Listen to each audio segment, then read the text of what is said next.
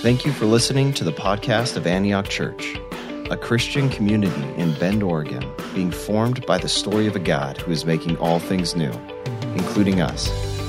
You can learn more at antiochchurch.org. Thanks for listening.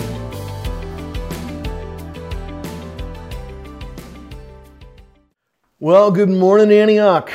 I am glad that you're using our digital liturgy today. This is our 13th and final Sunday in the book of Colossians. We started this series way back on January 12th. Do you remember those days back in January? It was a simpler time back then. Kids went to school, adults went to work. Maybe you even remember when we used to do things like go out to eat or watch sports or maybe even shake someone's hand.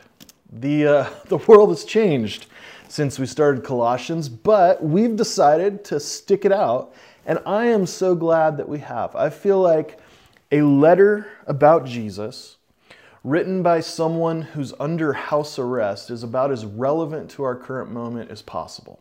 And so today we're wrapping it up, Colossians chapter 4, verses 7 through 18. We've made it through the main body of Paul's letter, and now he is rolling the credits, so to speak. I think for most of us, when we go out to a movie, or when we used to go out to movies in the old world, as soon as the show's over, we're out of there, right? Like no one really cares about the credits, who the second assistant makeup artist was. I think most of us might be tempted to check out when it comes to a passage like the one we're in today. It's like just like at the end of the movie, what we have here is essentially a long list of names that really don't mean anything to us. I get that. But we are going to stay in it. We're going to sit in Colossians until they turn the lights on. For a couple reasons. The first reason is that, as it says in 1 Timothy, all Scripture is God-breathed and therefore is useful. So we receive every single part of the Bible as a gift from God. And secondly, there's actually some really cool stuff in these verses. So we're going to dive in. Let's start with verse 7 and 8.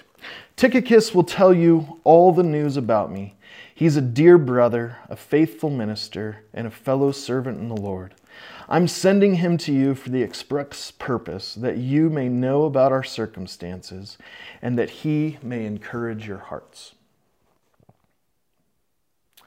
So as the credits begin to roll, Paul makes a point to acknowledge and affirm the guy who is delivering his letter to the church in Colossae. Paul has this message that God has given him to share with Christ's church, but Paul is actually dependent upon this other guy, Tychicus, to get the message out. So Paul is the preacher, but Tychicus is the messenger. And not just of Colossians, but also of Paul's letters to the Ephesians and to Philemon. So I want to take a moment to acknowledge and to affirm the guy who is making it possible for this message to be delivered to our church in the midst of this lockdown. Kip Jones is the modern day Tychicus. I may be the preacher, but he's the messenger. He's the guy who has worked countless hours over the last few weeks, moving our entire operation online, running our webpage, building the digital liturgy site, shooting and editing videos, sending out all the e-news, and all of that on top of all the administrative and financial and organizational loads that he already carries. Kip, if you don't know, has been Antioch's secret sauce for almost 15 years now, since the very beginning of the church. And he's the man behind this whole digital operation. And I honestly don't know how churches without Kips are doing it. But it's not just what he does, it's who he is. I would even go so far to use the same words that Paul uses to describe Tychicus. That Kip is a dear brother, a faithful minister, and a faithful servant of the Lord. I'm super grateful for him. I hope you are too. And by the way, next Monday is Kipper's birthday, so go ahead and send him some digital love this week. Let's move on. In verse 9, he is coming with Onesimus, our faithful and dear brother, who is one of you. They will tell you everything that is happening here. Okay, so here we have one of those verses that would be really easy to just breeze by, but this is actually one of the craziest things in this whole letter. The first readers of this would have been shocked to hear Paul say that Onesimus was a faithful and dear brother who was one of them. It sounds like crazy talk, and here's why. The reason is because Onesimus was well known in Colossae as the slave who had robbed his master and then run away, which was a very big deal, punishable by death. The master was a guy named Philemon, who was a member of the church in Colossae, and so everyone in the church knew about Onesimus, the runaway slave, and none of them knew what had happened to him or where he had gone. But apparently what had happened is that when Onesimus fled from Colossae with Philemon's money, at some point he met Paul. And Paul led Onesimus to Christ and they became friends. And then Paul gets imprisoned, and in that day the Roman government didn't provide any amenities for prisoners. You were totally dependent upon your family or your friends to bring you food and supplies and to communicate with the outside world for you. And so Onesimus, this runaway slave from Colossae who had stolen from his former master and was on the go, he becomes Paul's go-to guy while he's on the inside. And then at some point in the relationship, Paul realizes that Onesimus is the same guy who had robbed his friend Philemon in Colossae. And so Paul sees this as a perfect opportunity for the gospel of reconciliation to do its thing. Paul writes a letter to Philemon. We have it in our New Testament, telling Philemon that Onesimus, his former slave, has now come to Christ. And Paul encourages Philemon to forgive Onesimus and to welcome him back into his household. Not only that, Paul writes the letter and then he gives it to Onesimus to deliver to Philemon. So you can imagine how intense that initial encounter must have been. How terrified Onesimus must have been to go up and knock on Philemon's door. But he does it, and he gives Philemon Paul's letter, and that's how Philemon finds out that his runaway slave has become a fellow follower of Jesus. And there he is on his doorstep to make things right. So in verse 15 of the letter, Paul writes to Philemon, "Perhaps the reason Onesimus was separated from you for a little while was that you might have him back forever." So you can imagine Philemon beginning to process all of this new information. Okay, Onesimus had wronged me, and I could have him put to death right now. But he's here, and he's a new man, a fellow believer. So I'm going to forgive him, and I'm going to bring him back to my household as a hired hand. I'm not going to press charges. I'm going to let him come back and work for me. He can stay in the bunkhouse with the rest of the servants. But then Philemon keeps reading the letter. And he gets to the part in the letter where Paul says in verse 16, "Take Onesimus back, no longer as a slave, but better than a slave, as a dear brother." He's not a slave anymore. He's your brother.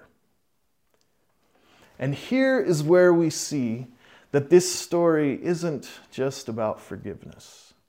It's about something way bigger. This is what it looks like when the reconciling power of Jesus begins to upheave social norms. The message of this story is that the grace of God that's been given to us in Christ is strong enough to make a slave and his master recognize one another as brothers. So this, of course, is a brilliant display of the gospel. That Jesus doesn't save us to be his slaves, but his siblings. Because we are in Christ, we are accepted as beloved children of the Father, so that everything that's true about Jesus has now been made true about us. It's a beautiful story. So back in Colossians 4, when Paul tells them that Onesimus is his faithful and dear brother and that he is one of them, that would have been a mind-blowing thing for them to read. So don't skip the credits. There's good stuff in here. Next, I won't read this whole section, but in verses 10 through 14, Paul goes on to basically extend greetings from several of the friends that are with him. He names off some of his ministry companions, saying hi for them and sending their love to the Colossian church. So most of the people Paul names are characters we find in the book of Acts when we learn about Paul's missionary journey. So we know something about most of these characters. So let's just run through them really quickly. First, you have Aristarchus, who's basically this grizzled POW for the kingdom of God. He's with Paul doing hard time in prison because he had posed a political threat to the empire by publicly proclaiming that Jesus, not Caesar, is Lord. Next, in verse 10, we have Mark, or John Mark, who's the same Mark that Paul had gotten in this huge fight with about 10 years earlier. And he had made Paul so mad that Paul actually kicked him off the mission trip and sent him home. Now, apparently at some point in the last 10 years, Paul and Mark have been reconciled to each other, and they're actually good now. And eventually, Mark, this former pain in Paul's side, goes on to write one of the accounts of Jesus' life, the Gospel of Mark. So he's there too. Next, we have some guy named Jesus in verse 11. His name Jesus, but he's not the Jesus. It turns out Jesus was one of those names in the first century that would be a little confusing to have. And so everyone just calls this guy Justus, and that's really all we know about him. Next, we have Epaphras, who, if you remember, we met briefly way back in chapter 1. He's the guy who first brought the gospel of Jesus to Colossae, and he's the one who's been keeping Paul in the loop about everything that God is doing there. And so we're told here in verses 12 and 13 that Epaphras is a man of prayer. Paul tells the Colossians that Epaphras is working hard for them. He's working hard, and that work is prayer. He's praying for them, interceding for them, that they would stand firm in the will of God, mature and fully assured. Next, we have Luke, the doctor.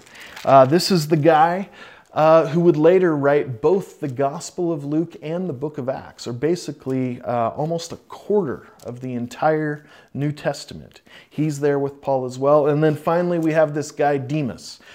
We really don't know much about Demas other than that several years after this, we're told in 2 Timothy, we find out that Demas ends up abandoning Christ and leaving Paul and leaving the faith altogether. Okay, so that's Paul's ministry team while he's under house arrest. And here's what I love about his group of friends. This is, by all standards, a very unlikely posse. First, Paul lists 6 men in this section, and 3 of them, Aristarchus, Mark, and Justus, are Jewish, and the other 3, Epaphras, Luke, and Demas, are Gentiles. So what we have here is a picture of cultural and ethnic diversity within the body of Christ. It's that beautiful gospel of reconciliation again. People that would never get along in the wild becoming brothers and sisters in the family of God. Not only do we have cultural diversity, but there's also socioeconomic diversity represented in this group. On one hand, you have this medical doctor, and on the other hand, you have this runaway slave, and they're hanging out together. Rich and poor, educated and simple, all part of the same group. So it'd be easy to miss this, but these closing credits are packed with little glimpses of the gospel. As we move on, in verses 15 through 17, Paul calls out several individuals and groups of people that he wants to specifically name, honor, and encourage. He mentions the church nearby in Laodicea. a woman named Nympha, who was most likely a wealthy widow who served Christ by opening her home as a place where the church could gather. And this guy named Archippus, who was probably one of the pastors or elders of the church in Colossae. Here's what I love about how Paul is wrapping up this letter. For him, the gospel is clearly not about a set of abstract ideas. The gospel is about people. People with names, people with faces, people with stories, people with unique roles and giftings and callings in the kingdom of God. He names them, he thanks them, he honors them as a way of encouraging them to persevere in the work that God's given them to do. And so I want to do a similar thing this morning, and specifically as we find ourselves facing this COVID pandemic, the greatest global crisis since World War II. There is one group of people within our church body that I want to specifically honor and encourage today. And that group is the medical professionals among us who are on the front lines of battling this disease. The doctors and nurses, the EMTs, midwives, PAs, paramedics, and others in our congregation who are literally risking their lives to bring healing and care for those in our city who are sick. And so I want to honor you today. I'm going to acknowledge the unique role that God has placed you in as medical professionals on the front line of this disease. And so we give greetings to Amy Cameron, Jeremy and Beth Guy, Brett Singer, Dan and Alyssa Haro, Ellen Dawson, Jen Paulson, John Erickson, John Hanshoe, Casey Talcott, Carrie Riley, Carrie Gillette, Kirsten Chavez, Christy Runberg, Lynn Becker, Megan Bellig, Shelby Olafson, Steve Vossler, and Val Leonardo. And I'm sure there's more that I'm missing, and if that's you, then I want you to hear this too. We are so thankful for you all, and we're proud of you. We're inspired by you, and we are with you, and we are praying for you. And you may or may not think of your job as ministry, but I'm here to tell you, now more than ever, you are doing the Lord's work. You are bearing the image of Christ by working towards the healing and care of those in need, of those who are sick, of those who are in pain. And so we thank you and we honor you. Paul closes the letter in verse 18. He says, I, Paul, write this greeting in my own hand. Remember my chains. Grace be with you. This is the point where Paul apparently takes the pen from the secretary who he's been dictating to, and he writes these words himself, both as a sign of authenticity, so they know it's really from him, but really as a sign of affection. This is his personal touch. And his final words are, grace be with you. This is essentially Paul's way of summing up not just the entire book of Colossians, but really his understanding of the gospel. The good news of Jesus is a message of grace. It's all about grace. Dallas Willard defines grace as God's action in my life to accomplish what I cannot accomplish on my own. In the end, neither this letter nor our lives are about us and what we should be doing. It's all about the grace of Jesus, who he is and what he's done through his life, death, and resurrection to launch this cosmic revolution to make all things new, including us. The title of our series has come from the book of Colossians, chapter 3, verse 11. That says, "Here, in the kingdom of Jesus, there is no Gentile or Jew, circumcised or uncircumcised, barbarian, Scythian, slave or free, but Christ is all and is in all." Christ is all. We live with him, we die with him, we will rise with him. I'll close with a quote from Corrie ten Boom. Corrie ten Boom was a Dutch follower of Jesus whose family opened their home to Jews who were hiding from the Nazis during the Holocaust. And eventually she was caught and arrested, and she was sent to a Nazi concentration camp where she spent her first 3 months there in solitary confinement. Years later, she reflected back on that horrible time and the way that God met her in the midst of it all. And that's when she famously wrote, "You will never know that Jesus is all you need until Jesus is all you have."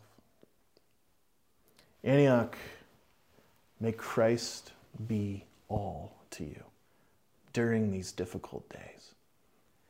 May you find him in the ordinary, in the unexpected, in the solitude, and even in the sense of loss that we're all experiencing. If you have nothing else, but you have Christ, you have it all. Grace be with you. I will see you back here next Sunday for Easter. Can't wait.